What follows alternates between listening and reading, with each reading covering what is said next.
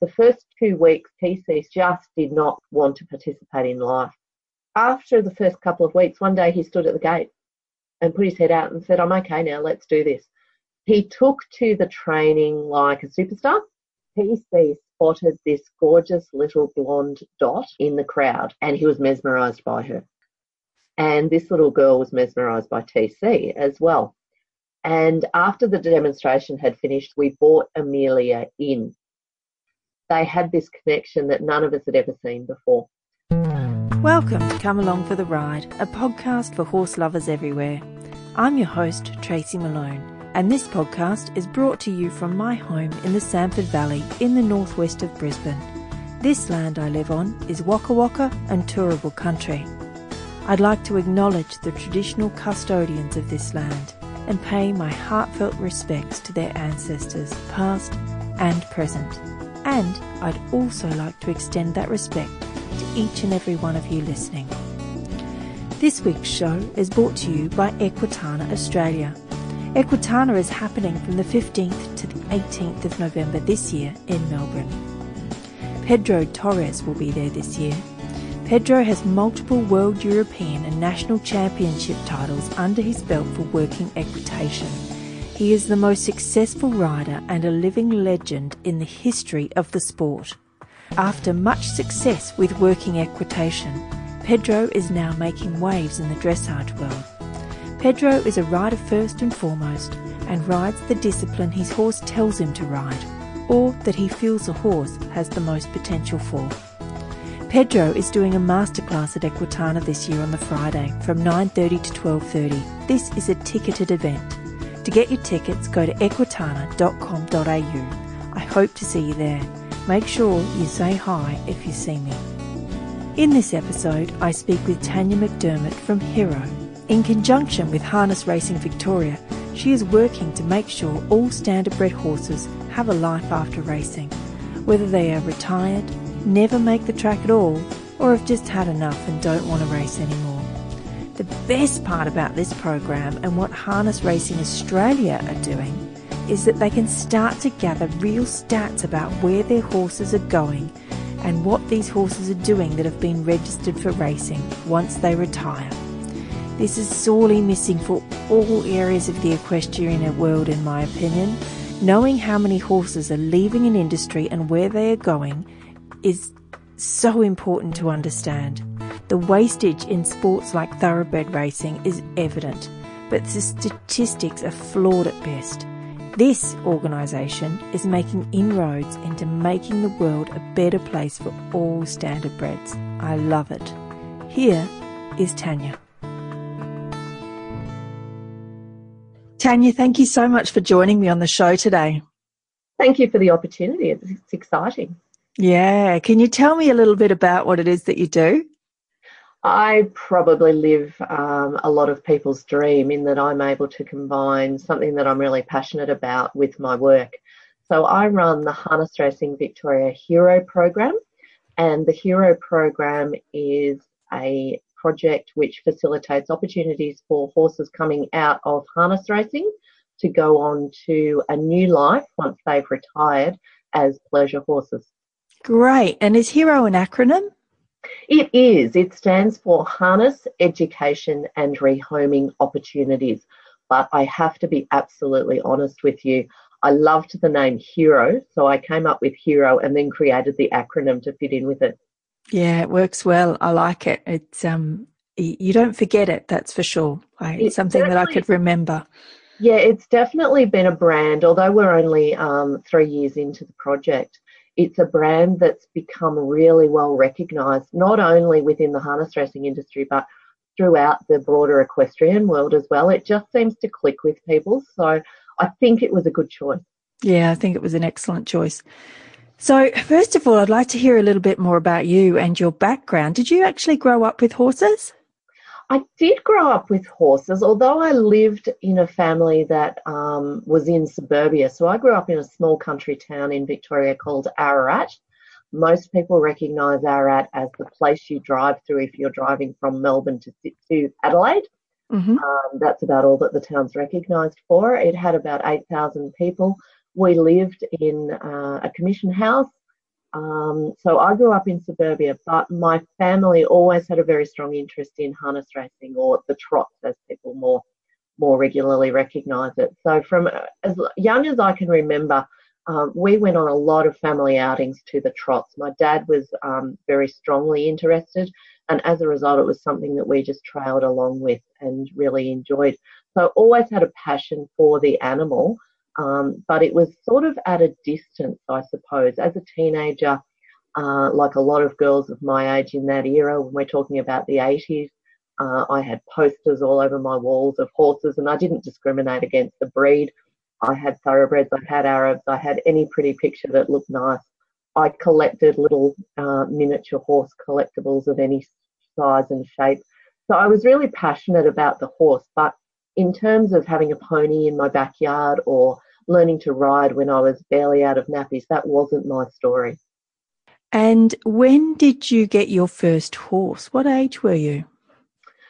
Well, technically, in terms of my first riding horse, I was 35. Ah, fantastic. Old enough to keep them, not have to worry, in a really good stage in your life. Yes, I was lucky enough to marry a third generation horseman. So that was really the beginning of my introduction to being involved hands-on with horses. I had no skills whatsoever when I first met Graham.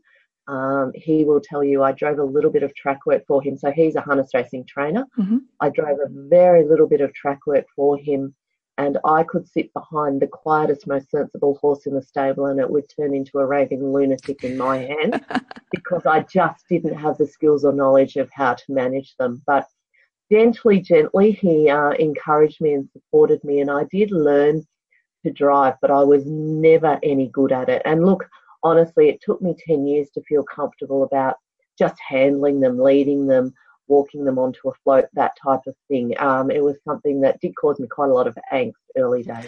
So could it be said that they make it look really easy in harness racing and in the training when you see the horses going round and round? There's a lot more skill involved than what meets the eye? Most definitely. Anybody who underestimates the skill and talent that's involved in taking a young standard bred horse through from yearling stage, which is when they are normally broken into harness and their life journey begins, through to the racetrack and actually winning races, I take my hat off to them, because there are so many challenges and so much skill and knowledge involved. Skill and knowledge that's been passed down, as I said, in my husband's case, over 3 generations, but he's also travelled overseas and worked in Europe as well to learn from the horsemen over there. And most of the trainers and drivers in Australia will tell you they never stop learning and evolving and improving the way that they go about working with these horses. So absolutely my utmost respect to the people who are working with these guys as racehorses. And when your husband went over to Europe, what was it that they did different over there that they do here? What did he learn? Do you know? Look, it's very much about one-on-one working with the horses. So in Europe, they only have trotters. In Australia, we have trotters and pacers, and traditionally we've had a lot more pacers than we have trotters. The numbers are evening up now as interest in trotting is growing and expanding, but in Europe, they only have trotters exclusively. So they have been the top of the tree in terms of their skill and knowledge for a long time. And my husband has a specific interest in training trotters, which most people in the industry will tell you is a little bit more challenging, certainly frustrating than the pacers. And look, he learned very much about going back to basics, I suppose. In Australia, for example, years ago, to get a trotter to trot fluently, the old timers used to put very heavy weighted shoes on their front feet to make them physically lift up their legs and actually move in the trotting gait. It was almost harder for them to gallop than it was to trot. So therefore, with the weight, they had to trot. Mm-hmm. Europe, they have a very much reverse psychology. And in fact, a lot of the European trotters race without front shoes at all. So it's an entirely different approach to training the trotters. And it's something that's very much being integrated into Australian trotting now. There's a lot of European influence through the bloodlines and also the people working with the horses out here now. So an entirely different approach to working with the horses. Fantastic. And who was your first riding horse? My first riding horse was the fabulous Frank. The fabulous Frank raced as Sinatra Castle, was his racing name, so obvious where his name came from. And he had a wonderful story. Frank's mum was a horse called Yeronga Songbird, and she was a champion 2 and 3 year old filly, the best of her age group. She went to stud, and it's fair to say she wasn't as successful at stud, but Frank was very well bred. His mum, as I said, was Yeronga Songbird, and his dad was a horse called Village Jasper, who's been an extraordinarily successful stallion in Australia as well. Unfortunately, when Frank was born, his 2 front legs were quite twisted. In fact, he stands very pigeon-toed. He was therefore retained by his breeder, who would normally have sold him as a yearling, and we had had a relationship with this gentleman, a lovely man called John Bagshaw, and he offered us the opportunity to try Frank. And we knew from the very outset that his chances of being a racehorse were pretty limited, but because he was so well bred, we thought that it was worth giving him the opportunity. So my husband Graham worked with him as a young horse, and we actually got him to the races as a 2-year-old. He had 3 races, but unfortunately the way his legs were conformed were just putting far too much pressure on his joints. So it was obvious that he wasn't able, he did have some racing ability, but he wasn't able to produce it because he had some discomfort when he was racing. So after 3 starts as a 2-year-old, Frank was retired from racing. And at that stage, Graham said to me, what are we going to do with Frank? We've always had a policy where we've rehomed our horses at the end of their career, whether it be that they've been successful on the racetrack or they didn't make it to the racetrack. We've always felt very strongly that they should have a life beyond racing. So we had always gone down that path. So Frank was the next one to come along, who'd been through our stable, who wasn't any longer viable as a racehorse and who needed a new home. At that time, I had gone through some difficult personal circumstance. I'd lost a baby when he was 2 weeks old, which was a really difficult time in my life, and that was a couple of years earlier. And I decided that I needed a new focus and something new to concentrate my efforts on, which is how I came to make the somewhat bold, some might have said silly decision to break Frank into saddle and to learn how to ride at exactly the same time. Wow. Well, life can't get any worse than that, can it? So it's often the lowest points in our lives that kind of give us a new sense of bravery, really, because you kind of think, well, what's the worst that can happen? So I think it sounds completely logical that you would do something like that. There was definitely that, and just a real overwhelming desire to find a new love in my life. Yeah. So I was lucky because I said to Graham, what do you think about breaking Frank to saddle ourselves? And he has done a lot of work with a lot of young horses over the time, and he very readily identified that Frank had a fantastic nature. He was incredibly laid back, and bearing in mind when he retired, he was a late 2-year-old. So when he'd let down from racing and I was thinking about doing this, he was a very early 3-year-old. But he had such a fabulous temperament and a great nature and was so laid back and relaxed about things that Graham said, if you want to give it a go, why not? So it was a ridiculous set of circumstances. I literally opened up the local paper, went through the for sale ads. I found a stock saddle and some gear for sale because, of course, we had all the racing gear that we needed, but nothing to do with riding horses. So I bought a second-hand saddle and a second-hand bridle, and we went out one day and we tied Frank up, and between the two of us, after about 20 minutes, we managed to do what we thought was right in terms of putting a saddle on him because neither of us had done it before. And literally 15 minutes later, I was sitting on his back, riding him around a very hard. And it's as crazy as that, Tracy. It really is. And that's the amazing thing about standard bred horses, that it sounds ridiculous, and I'm sure that there would be people listening saying that never happened. I absolutely 120% promise you it did. And Frank just stood there and went, well, I have no idea what you're doing, but I don't seem as though I'm in too much danger, so just carry on, as you were. So after doing that 2 or 3 times and realising that Frank seemed quite cool with all of this, I did go out and find myself an instructor, and from then on progressed to having weekly lessons with Frank, who I must say was an absolute out-and-out champion. Never, ever gave me one moment to be worried or frightened.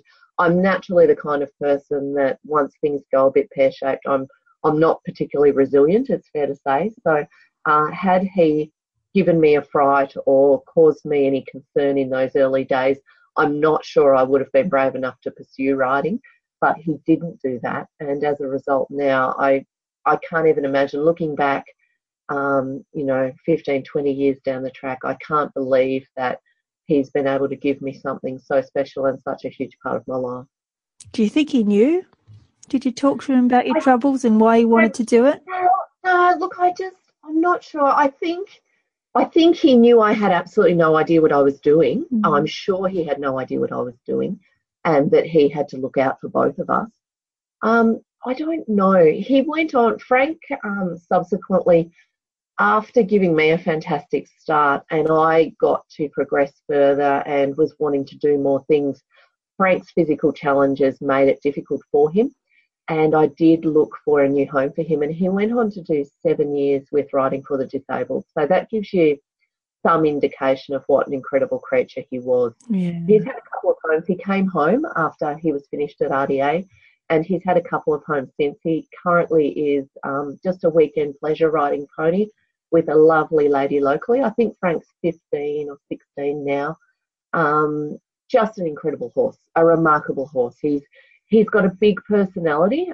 As he's evolved and got older, he's really found his personality, and he has plenty of quirks, but everybody that's ever had anything to do with Frank loves him. He's quite well renowned amongst the people who've worked with him. And I love that you know every home he's been to and are keeping a record of where he's been. That's fantastic.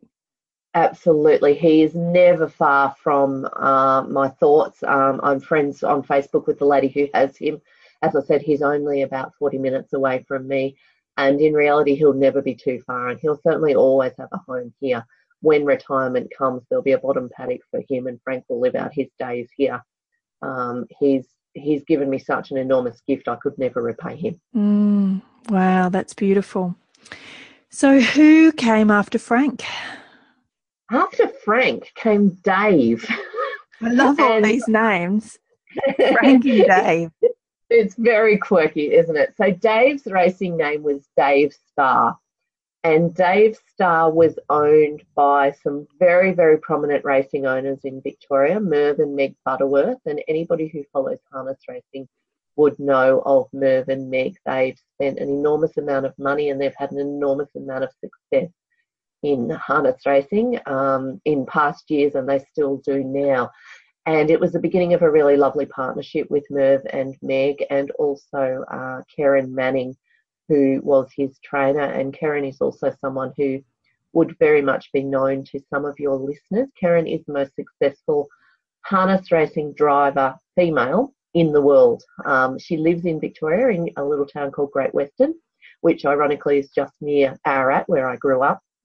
But Karen is a wonderful person, and she has an enormous commitment to life after racing. And through Karen and Merv and Meg, I was offered the beautiful Dave. Dave began his life in New Zealand and was bought out. Merv and Meg purchased him and brought him out to Australia.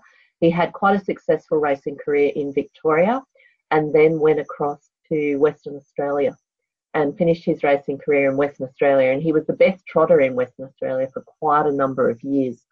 So when he retired, Merv and Meg actually made the decision to bring him home to Victoria, which was quite a commitment. It was not an inexpensive exercise to truck a horse back from WA across the Nullarbor. Yeah. But they made the decision to bring him home because they wanted him to have nothing but the best in his retirement. So Dave came home to me, and Dave taught me how to ride, I can honestly say. Frank gave me the basics, but Dave was the horse that really taught me to be a horse person. Yeah, Frank allowed you to be a passenger. Yeah, absolutely he did. Absolutely he did. And he just went along and did whatever was asked of him. Dave asked a lot of questions. He was very adamant that he needed to be sure that he was being asked to do something and that I really, really wanted him to do it. He was quite a hot horse, and I'll never forget, I was having riding lessons at an arena across the road from our house. And as I said, I had weekly lessons every Wednesday afternoon. And Dave and I, for the first probably 3 months, would get to the front gate and we would do 360s for about 10 minutes, just because Dave needed to ask the question whether I was really sure that I really wanted to go and have the lesson. And once he was really sure and I told him I absolutely wanted him to do it, we would wander across and we would have the lesson. He was an extraordinary horse. He took a long time to build up trust, but once I had his trust, he would walk underwater for me, or over water probably. He was an amazing horse, and I remember when I first got him, he was so hot. I thought he'll never be a trail riding horse, which is my first love. That's what I enjoy doing the most. And he went on to be just the best horse. And I had him probably, goodness, I don't know how long I had Dave for, probably 5 or 6 years. He was quite old when he retired from racing. I think he was 11 when he retired from racing. So he was with me for the duration of the majority of his pleasure riding career, but he then was rehomed to a lovely lady who again just lives not too far from me on a farm. So he is effectively semi-retired now, but she takes him out for a ride every now and again. He lives in the front paddock with her cows and has a wonderful retirement. So he was an incredibly special horse to me. Frank was super. But as I said, Dave is the horse that I consider really taught me how to be a rider, because he pushed buttons in me and I was able to push buttons in him. And we made a lot of progress. I mean, just to get to the stage where we could walk out the front gate without him doing a circle was a really monumental moment. And to get him to the stage where I could take him out trail riding and he was entirely relaxed and would walk on the buckle was really special. And I suppose that was the first time I understood the journey with retraining horses and retraining standardbreds specifically. And the journey is something that I've come to really treasure and enjoy the most. Yeah, it's not quite as simple as it was with Frank, is it? It's not really a pop a saddle on and hope for the best scenario. They have to retrain themselves in every way. You're teaching them something completely new once you back them. It is, that's right. And look, I suppose when you look back on it, that's right. All I really did with Frank was back him, and he just went along with whatever I was doing. He did learn some skills, some ridden skills, but you're right. There's definitely you can ride standard breds. You can have them at a stage where they can be ridden, but they're not educated riding horses for quite a long period of time. But that's exactly the same with any horse that you're teaching from scratch to be a ridden horse. So I get a bit frustrated sometimes with people who tend to be a little bit negative about some of the things that you have to work through with the standees. And I suppose getting them to the cantering stage is one of the things that people find a little bit difficult. But if you give them the foundation work and you understand that it is something entirely new for them, and you understand that they're still building up new muscles and they're going from pulling a sulky to working from behind and learning how to use their hind quarters for the first time. Yeah, it's the opposite end of the body. The sulky's all shoulders. Completely different. And once you understand that and appreciate it and give them the time and the patience that they need, there's no reason why they can't go on to do anything that you aspire. And think of the sense of achievement you get with a standee as well, you know, getting that first canter under saddle and actually feeling them collect up underneath you. It'd be pretty awesome, I think. That's what I was saying about that journey.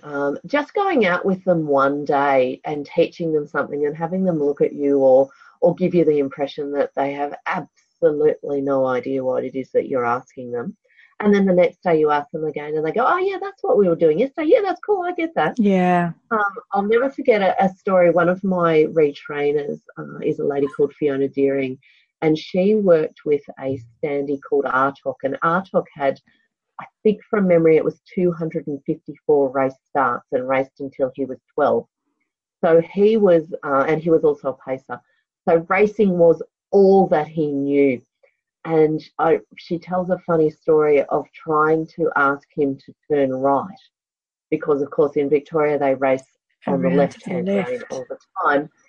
So when she started asking him to turn to the right and to bend to the right, she said she was adamant that the horse was saying to her, "Lady, are you crazy? If I turn right, I will lose the race." And it's such, I can so imagine in the horse's mind him going, "We don't do that.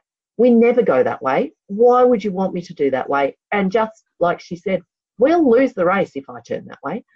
So yeah, there's a lot of things that you have to put yourself in the horse's mind and understand why it is they're doing something.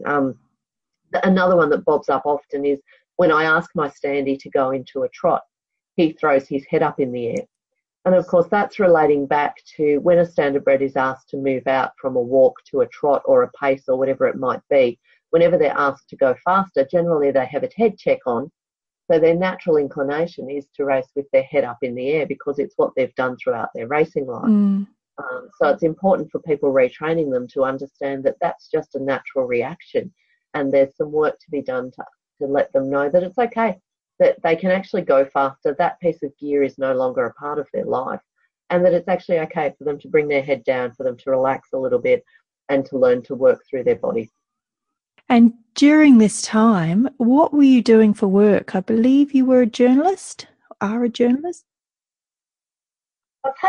I've had a few different jobs, Tracy, but I started out as a journalist. That was my first love, writing. And to be honest, I still get the opportunity every now and again to do some writing and some media work. And it is definitely something that's very close to my heart. But yes, I started out as a journalist. For 7 years, I worked in Ararat at the Ararat Advertiser as a journalist. When I moved to Bendigo to be closer to my husband, I took up a role in a public relations firm, which still had a very strong writing component. And after I'd done that for about 18 months, I was actually given the opportunity to work with Harness Racing Victoria in a marketing and public relations role. So while all of my jobs have kind of evolved from the written work and the journalist component, it's never been too far away. I've had different jobs along the way. After the 10-year stint with Harness Racing Victoria, I moved out and did some different things. I worked actually as a personal assistant to a lady called Margot Spalding, who is a former Telstra Australian Businesswoman of the Year. She worked with a company called Jimmy Possum, who made the most extraordinary furniture. So that was something entirely different for me.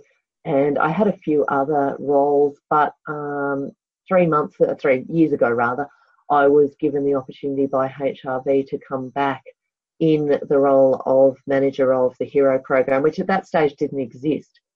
So it was an invitation to not only manage a program, but to develop it and create it as I saw fit, given that I had had this history in working in the rehoming environment, that I had built up a pretty strong rapport with the industry people, with the trainers and the owners and the drivers and the breeders. So I was known within the industry.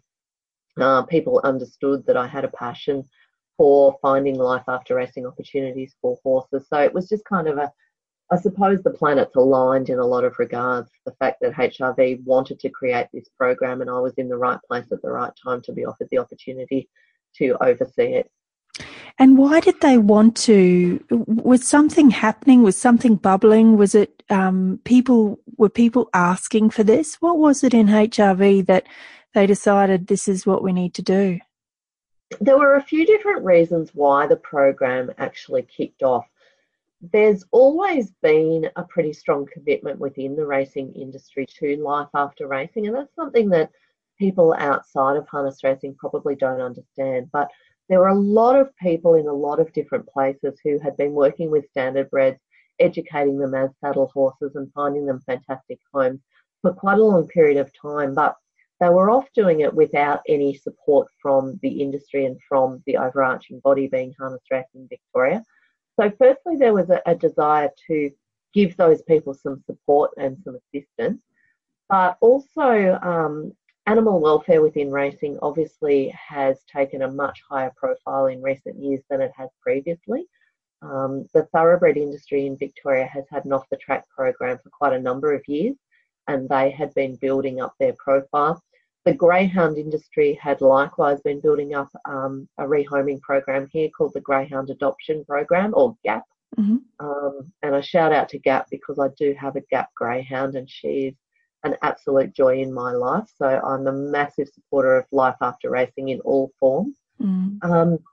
But the fact that I suppose harness racing in some regards was a little bit behind the eight ball, that we didn't have an industry-developed, industry-supported program that was out there proactively developing opportunities for standardbreds in their life outside of racing. So we were able to secure some funding support from the state government, which was enormously important in getting the Hero program up and running. So the program was initially and is still 50% funded by the state government and 50% funded by Harness Racing Victoria.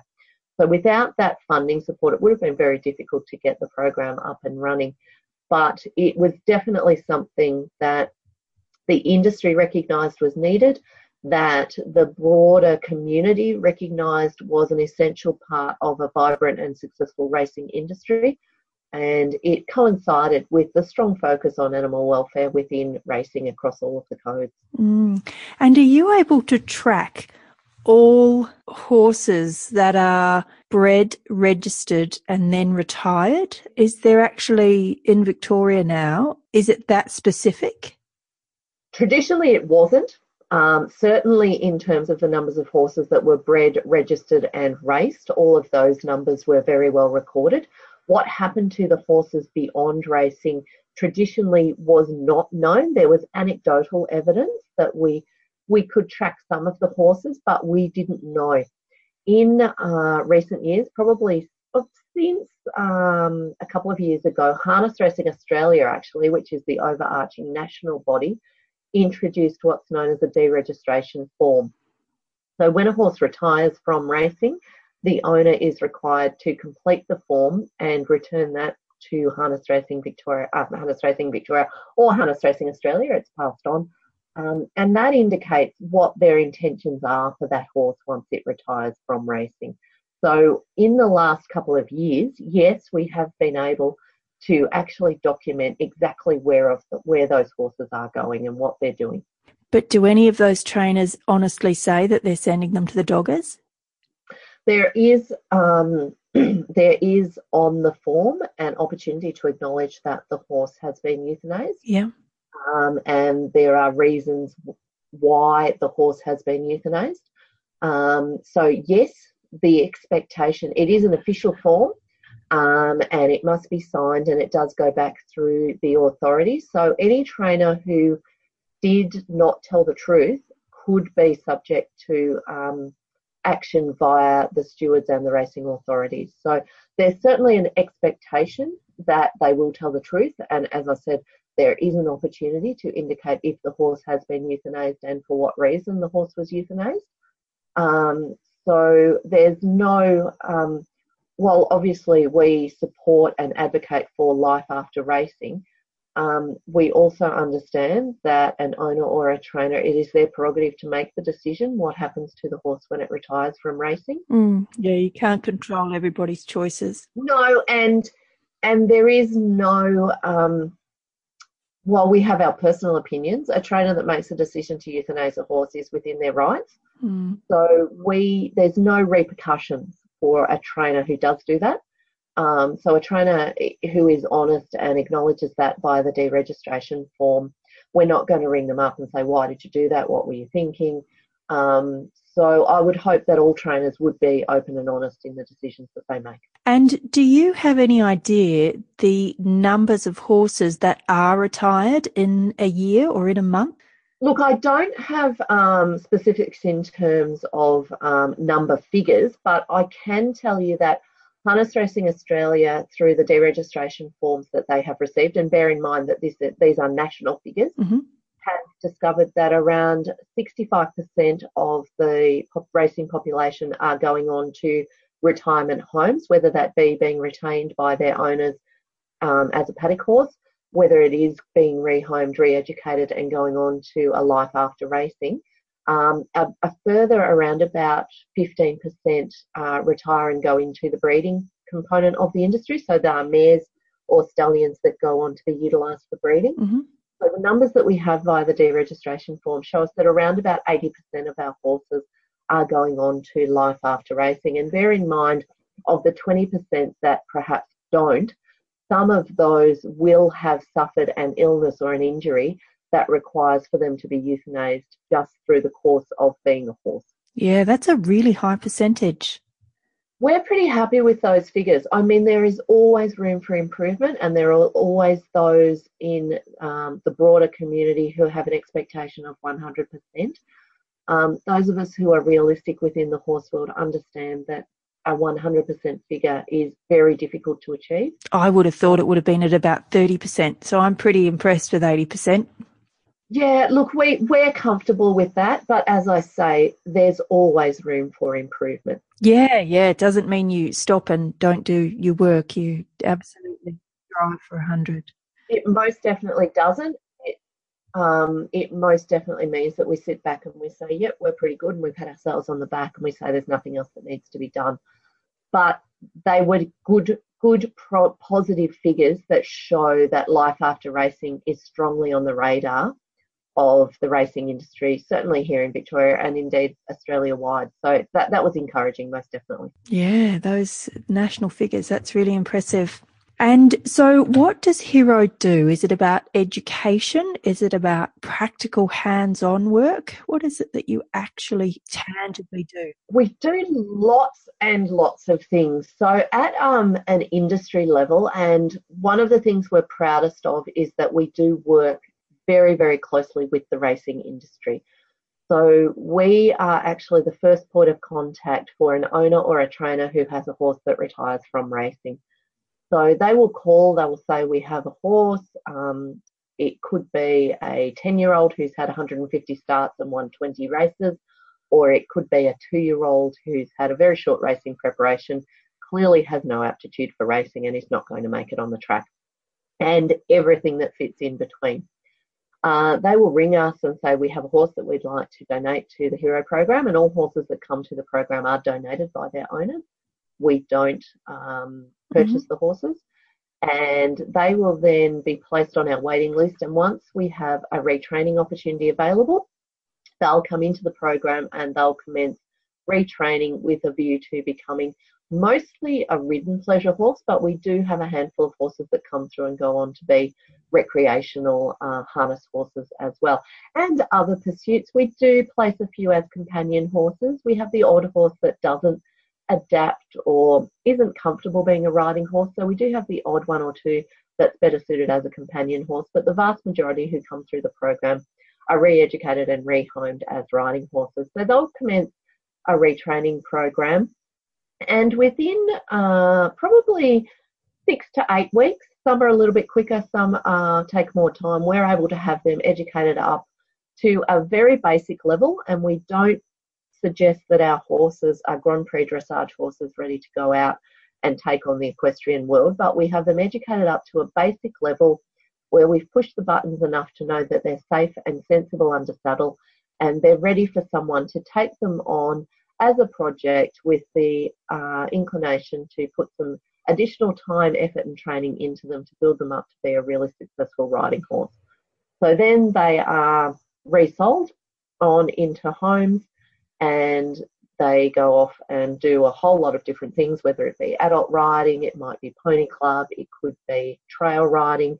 We have horses that do 3-day eventing. We have horses that do show jumping. We have horses in riding for the disabled and equine assisted therapy, and just about every other pursuit that you can think of. So off they go and they have a fabulous life. So that's a key part of what we do. But a big part of what Hero has been able to do is to break down those really strong pre-existing stereotypes around standardbred. And we all know what they are, that they are ugly, that they have big heads, that they are very heavily built, that they are ugly and horrible to ride, that they won't canter, that they'll pace under saddle. All of those things that probably 20 or 30 years ago were a reasonable description of what a standardbred looked and performed like, but really are quite different to the modern day standardbred, who's had a strong injection of American bloodlines, who's a much more refined horse, who's a very pretty horse in many regards, who's a very athletic horse, who's a very intelligent horse who can adapt to all manner of pursuits if you put the training in. So a big part of what we've done is to get out amongst people and just show them what the modern day standardbred looks like and break down those stereotypes. What's the temperament of these guys? They're incredible. They really are incredible. People underestimate what these horses gain through their education as racehorses. A lot of pleasure people traditionally got them and had a feeling that they had to get rid of everything they'd ever learned as a racehorse and start from scratch. But the things that people don't realise is the day-to-day handling that they've had, the fact that they've been shod 1 million times, so they're terrific for the farrier. They've been on and off a float 100 times, so they're terrific to load. They're very easy to manage. That they are accustomed to being out in paddocks with other horses, so generally they're very well socialised. That they have spent half their life following a car around, so things like traffic and vehicles don't bother them.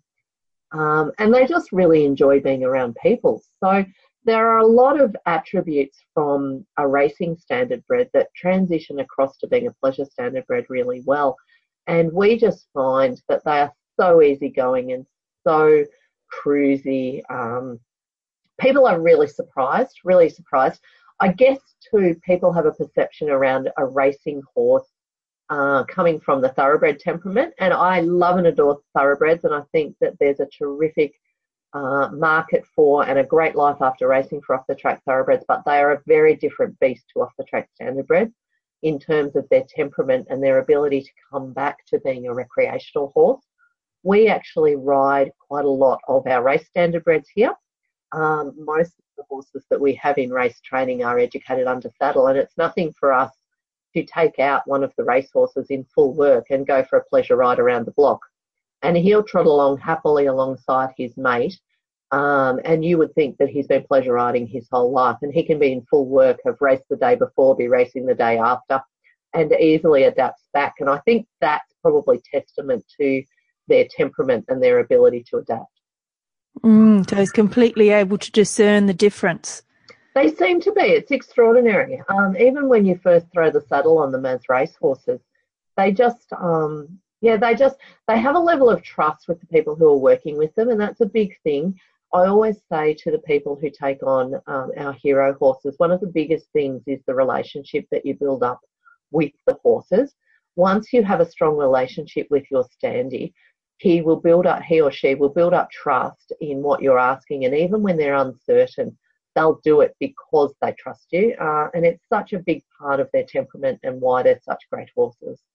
And in every industry that there is, no matter whether it's dressage or racing or, pleasure riding, there are people who train in different ways. Have you, because I have a standee myself, and he was a winner on the track, but he was quite abused. So have you had many of those horses come through, or have you only got the good news stories? Look, I'd have to be honest with you, Tracy. I don't come across that component of the industry. I think that the people who are mistreating horses in all aspects of equestrian sport are definitely in the minority. I know that they are out there, and certainly there are stories of horses that have come out of racing that seem to have had a difficult history. I can say with absolute honesty that the horses that come to the Hero program rarely have any lingering issues that are as a result of their involvement in racing. And I do say that with my hand on my heart and in all honesty. There are, as you say, there are always people in all walks of life and everywhere dealing with animals, and particularly horses, who have training methods that don't necessarily sit well with the rest of us. But I would consider that the majority of what my horses have learned, the Hero program's horses have learned as race horses, has been a very positive experience for them. And that's really important, because there's I talk a lot on this program with some amazing trainers, and we talk about learned helplessness. So it's really important to be able to get a horse like that off the track that doesn't have any kind of trauma in it. You know, it's okay for it to be asking questions and having different personalities, but you don't want that defrosting stage where a horse finally wakes up from the trauma it's had with racing. So it's good to hear that they're adaptable and accepting and open and intelligent horses. We find that almost from day dot, and a lot of the racing trainers will give us a very honest assessment of the horses and their personality. And you find from day one that they all have these big personalities, and many of the things that the racing trainers will tell us about them definitely come to the fore when you're re-educating them as riding horses. And it's actually a lot of fun to get to know all their individual quirks and their personalities. And I don't think you would see that side of the horses if they were coming out of the racing industry with a significant degree of trauma. Certainly we have some horses that come into the program that have had racing injuries. That's inevitable. The good thing about our program is that we have full disclosure. So when a horse is given to Hero, the racing owner or trainer gives us some paperwork that gives us a full background of any physical issues that they've had.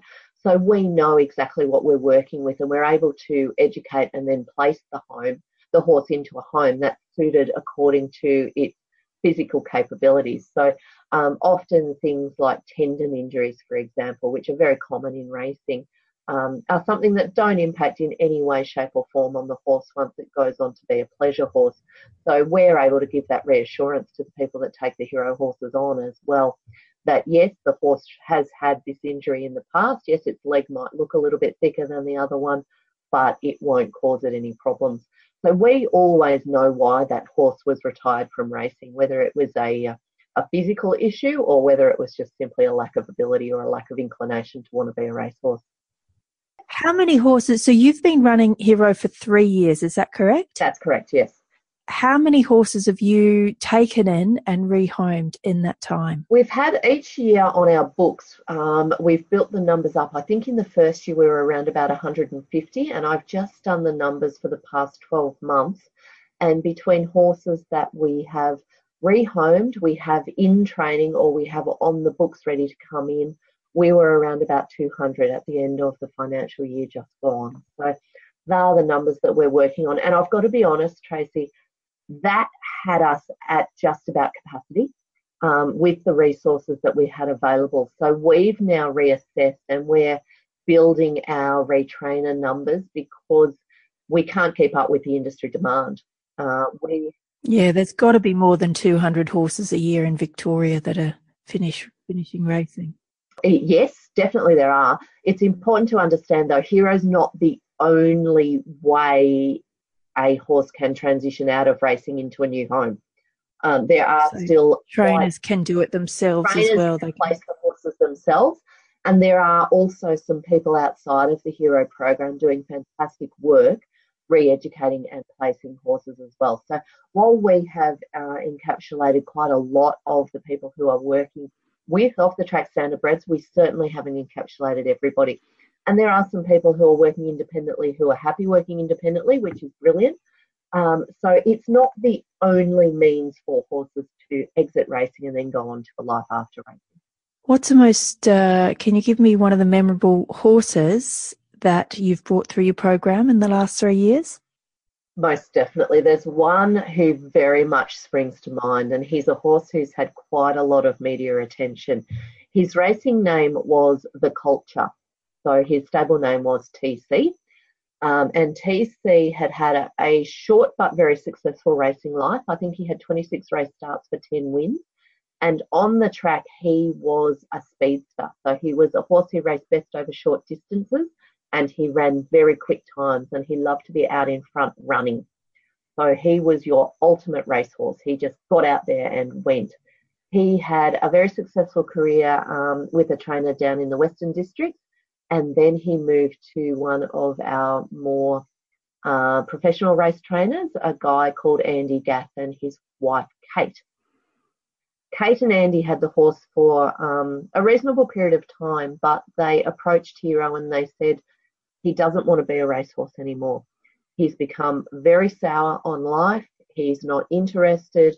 When we go to get him out of the stables, he doesn't want to be involved in the day-to-day operation. And I should say this is quite unusual. Most of the race horses, when you go to get them out of their stable in the morning, they're pretty enthusiastic. They stand there, they get their gear put on, they go out and do their training, and they're pretty happy with their life. They're enthusiastic and they're happy. TC wasn't. And while he still had a lot to offer, he had no physical injuries. He was a successful racehorse, as I said. His owner, in conjunction with Andy and Kate, made the decision that he wasn't happy. He didn't want to do it anymore, and they would retire him. So he came to the Hero program, and he went to our retrainers at Kobe Lodge, Warren and Bronwyn Cochrane, who've been involved with Hero from the outset. And for the first 2 weeks of arriving at Kobe Lodge, TC stood in the corner of his paddock. He didn't want to talk to people. He didn't want to be involved. He wasn't interested in being caught. He just did not want to participate in life. And I remember Warren and Bronwyn saying to me, we're just not sure about TC. We know physically he's fine. He's eating okay, but he doesn't want to be here. He's just not interested. So they made the decision. They've been around racing standardbreds and retired standardbreds for a lot of time, and they knew just to leave him alone. So that's what we did. We left him alone. And after the first couple of weeks, one day he stood at the gate and put his head out and said, I'm okay now, let's do this. He took to the training like a superstar. He adapted to it. He learned to love it really, really quickly. He was fantastic under saddle. He was very relaxed. He was very cruisy. He was very willing. So he went through the training program. Everybody loved TC because he was such a cool dude. And we loved the fact that he was such a good racehorse as well. And so it got to the stage where we had an open day at Kobe Lodge. So he was one of a number of horses who had completed his retraining and was ready to go on to his new home. So TC came along, and Warren and Bronwyn have an indoor arena. So he did his work in the indoor arena. And a lovely family who live locally, mum and dad, and I think they have 3 children from memory, came along to the open day because they were looking for a new horse to join the family. They wanted an all-rounder who was going to be suitable for mum to ride, for adult riders, but for the children to ride as well. And the youngest of the children was Amelia, who I think was 3 or 4 at the time. So TC did his little demonstration, and we were having a sort of question and answer session at the end of it. And I was out taking some photographs in the arena at the time, and it was the most extraordinary thing I've ever seen. TC spotted this gorgeous little blonde dot in the crowd, and he was mesmerised by her.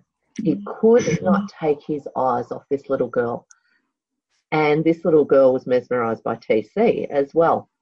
And after the demonstration had finished and the open day had finished, we brought Amelia in. And TC put his head down and just stood there. And Amelia was smooching with TC and giving him kisses and loving him. And these two just had this, it was like we were all just watching this magical experience. They had this connection that none of us had ever seen before. Wow. Amelia went home. She cried when she left because they couldn't take TC home. And she went home that night and she said to her mum, I don't want to have a bath tonight, Mum. I don't want to wash off TC's kisses. Oh. Which was just beautiful. Anyway, she didn't stop talking about TC. And Mum Claire came back a week or so later because the horse was effectively going to be her horse. And she said she needed to spend some time with TC because while it was lovely that he had this beautiful connection with Amelia, he was going to be the family's horse and principally her riding horse. So she needed to spend some time with him and see what she felt. Long story short, she fell absolutely head over heels in love with him as well. And as had been written in the stars, TC was going to be their family horse. So on Christmas Eve, just gone, TC went off to live with Claire and Amelia and her family. And it's just been the most beautiful fairy tale that you could imagine. TC, since he arrived, has been exactly the same as he was that day. Him and Amelia have this beautiful relationship where he looks for her. She spends every moment that she can out with him. He's quite a big horse. He's around 15 3 hands, she's able to manage him. She can walk him around. She rides him. The other children ride him. Claire rides him, and he's an enormous part of their family. And he was actually featured in a photo shoot for the Herald Sun newspaper down here. And the pictures are extraordinary. I'm sure we'll have the opportunity to share them with your audience. And it was just the most beautiful thing. And it really epitomises what the Hero program is all about. Taking a horse who had reached the end of his racing life, even though he was only a young horse, he didn't want to do it anymore. Racing owners and trainers who recognised that he was over that component of his life, but he had so much more to offer. And then Hero being able to transition him and give him the opportunity to move on into what will be a long and very happy and healthy retirement. So it just epitomises what we're about. Actually, as an interesting side note, I understand that presently, if it's not happened, it's about to happen, PC is going to feature in a movie which is about a zombie apocalypse. So that will be, of course, because only those sort of things can happen to TC because he's one in a million. Wow. So, he's very much one of our favourite stories. There are lots and lots of them, but the TC story has really captured a lot of hearts, and it's very, very dear to all of us at Hero. And have any standees gone on to do dressage? I heard you speaking about loads of other disciplines.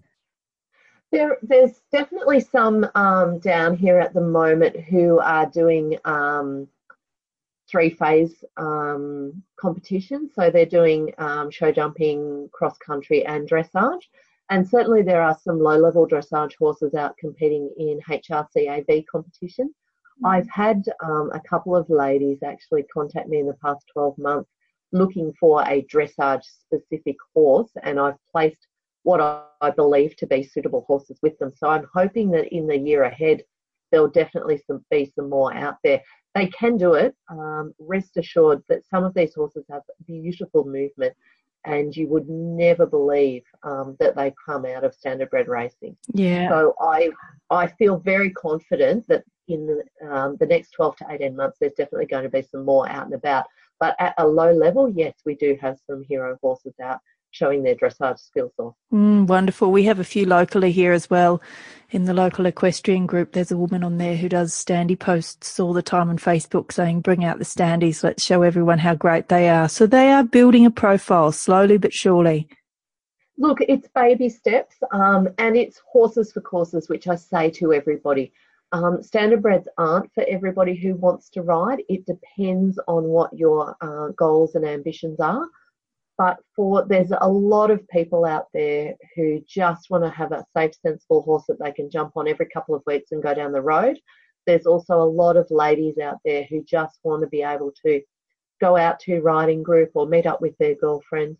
And also the pony club market is one that we're definitely trying to tap more into, because we are seeing a lot of pony club kids, perhaps not first riding horses, but, kids coming off medium-sized ponies looking for their first big horse. Definitely a standee is well suited there as well. So if your ambitions are at a modest riding level, or you're keen to take on a project and you want to put in the time and effort and be rewarded for it, there's no doubt that there is a place out there for the standees as riding horses.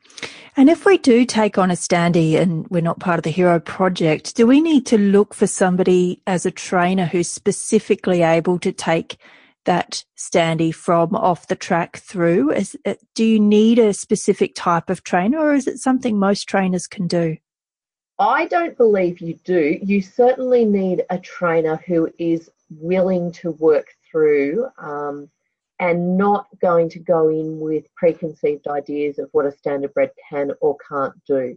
If you have a trainer who is willing to view your standardbred as they view any other horse, and appreciate that the challenges and the training hiccups that they have are horse-related and not breed-related, then you can definitely make some amazing progress with your horse. And I've been lucky enough that the trainers that I've worked with, and there's been quite a few of them, have been very open to working with standardbreds. I know there are some out there who aren't interested, and those that aren't interested are probably better off not doing it. Because I think they're always going to have preconceived ideas that are going to limit their ability to work through the challenges with the horses. Definitely standardbred specific retrainers, if you can find them, and train riding instructors will have an insight that might help you with some of the basic level challenges. But I don't think it's necessary to have a retrainer specifically. I do think it's always helpful to talk to other people who have had standardbreds as riding horses, most definitely, because you'll often find that something that you're not so sure about is a common thing that other people will have some really easy tips that will help you through it quite quickly. Brilliant. Well, they sound too good to be true almost. Sometimes they are. Look, yeah, I'm incredibly biased. I did have an off-the-track thoroughbred a few years ago who I loved and adored, but I described him as a standee in a thoroughbred body because he was one in a million. I'm definitely biased. I love all horses, but I've spent all my life surrounded by standardbreds, and I just see the attributes that make them such an incredibly special horse. And I suppose I've seen how much you can open people's eyes by taking them out and physically showing them what these horses are about as well. And I don't think people appreciate. They're definitely undervalued and underestimated. And if we want to get in touch with Hero, or if we want to look at some of the horses you've got available, where do we find you? Definitely the website is a great place to start, which is hrvhero.com.au, so a nice easy one.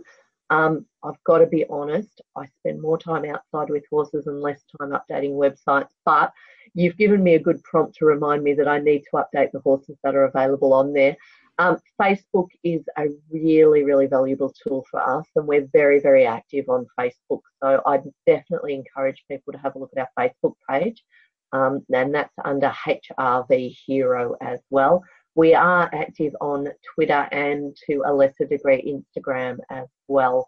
But Facebook's definitely the one that I'm best at probably. So between the website and Facebook, you'll have a really good understanding of who we are and what we're about. Fantastic. And what if I am up in Queensland? Do we look under the Standardbred Association of Australia to find ourselves similar things around other parts of Australia? There are a couple of organisations in Queensland who are active in the environment. One of them is AFTR, which is the Association for Trotters Exiting Racing. Mm-hmm. And there is also the Standardbred Pleasure and Performance Horse Association of Queensland as well. They are the two main organisations that I'm familiar with. I'm sure there are probably others. And I think there's been a movement within Racing Queensland as well to actually get an industry-based program up and running as well. So I would keep an eye out there. Racing Queensland, have a look on their website and see what you can come up with. Great. So even if we're over in Western Australia or different places, we start with the racing body itself and... Definitely the racing body itself. Certainly Western Australia have a fantastic off-the-track program that covers thoroughbreds and standardbreds. Tasmania, Tas Racing, has just got up and running in the past 12 months and they're doing brilliant things down there. It's probably fair to say the authorities in New South Wales and South Australia have been a little bit behind the eight ball, but there are active re-education and rehoming organisations in both of those states. Again, Standardbred Pleasure and Performance Horse Association of is the one that you want to Google, and there are those in New South Wales and South Australia as well. And I should point out there's also one in Victoria as well. They are very active, particularly in the showing environment. Fantastic. Well, Tanya, what's one thing you can leave us with today about our beautiful standardbreds? I guess the one thing that I would leave you with is don't underestimate them. Give them a chance because they will reward you. Beautiful. Well, Tanya, thank you so much for your time today. It's been a pleasure speaking with you, and I know I'm looking forward to one day getting my standee out there. I think he'd love to be a pleasure horse one day. For now, he's a happy paddock ornament and he's still letting down from his days in racing. He hasn't had the blessed life that a lot of your guys have, but we'll get there in the end. I've got no doubt that you will. And when you do get out and about enjoying him, it will be a joy. Beautiful. Well, thanks again for your time today, Tanya, and thanks for all the work that you're putting into what it is that you're doing. I know every one of these standees have a big thank you and a place in your heart for them as well.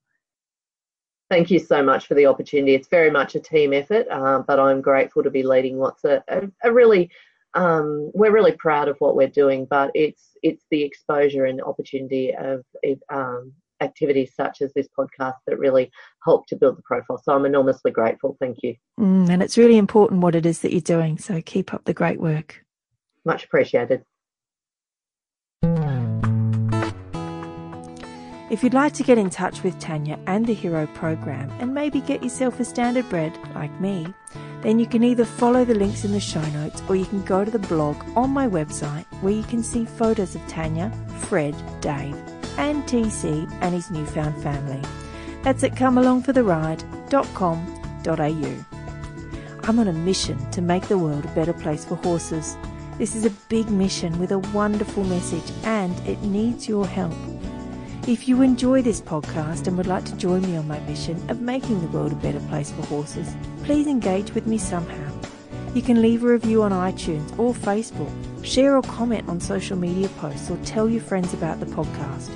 You will find all the links to our social media on our website, comealongfortheride.com.au. We're on Facebook, Instagram, Twitter, and you'll find me on LinkedIn. If your friends don't know how to podcast, just send them to my website and tell them to hit play. It's the most user-friendly way to listen for anyone you know who might really want to listen but isn't sure how. I would really love it if you would get in touch and say hi. Let me know who you would like to hear interviewed on the podcast.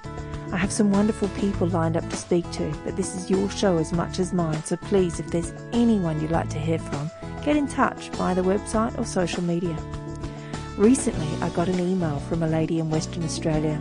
She wanted her name withheld as she is intensely private, which I respect, but she did say I could use her words as a testimonial. She writes, "Hi Tracy, thank you.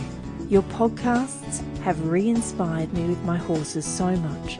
I've recently been getting more traditional help with my young Whaler gelding Buzz, who is not short of personality, exactly like a huge, slobbery, friendly Labrador. But in my instructor's words, the most stubborn horse she's ever come across. We get frustrated with him, but I have noticed the softer I am mentally and physically, the more he responds in kind. And since listening to your podcasts, speaking of energy and changing oneself to help the horse, he is much more cooperative. I have a long way to go to change myself, but I am so inspired to do so for my horses and for myself, obviously. You've reminded me in your soft, intelligent way to use holistic methods to have better connection with Buzz in particular, and I am always listening to what he's telling me now, instead of being hung up on whether he's respecting me, to both our detriment. I am passionate once again about my horsemanship journey, so thank you for facilitating this unique approach and reminding people of the passion and natural connection they had with horses as children." Well, my heart's full that there's one horse in the world who is heard and has an owner brave enough to try a different, more compassionate way, all from the great podcast interviews I'm able to do. She sent me a photo of her horse Buzz, and you can see him on my Facebook page. Thanks again for listening, and I'll catch you next time on Come Along for the Ride.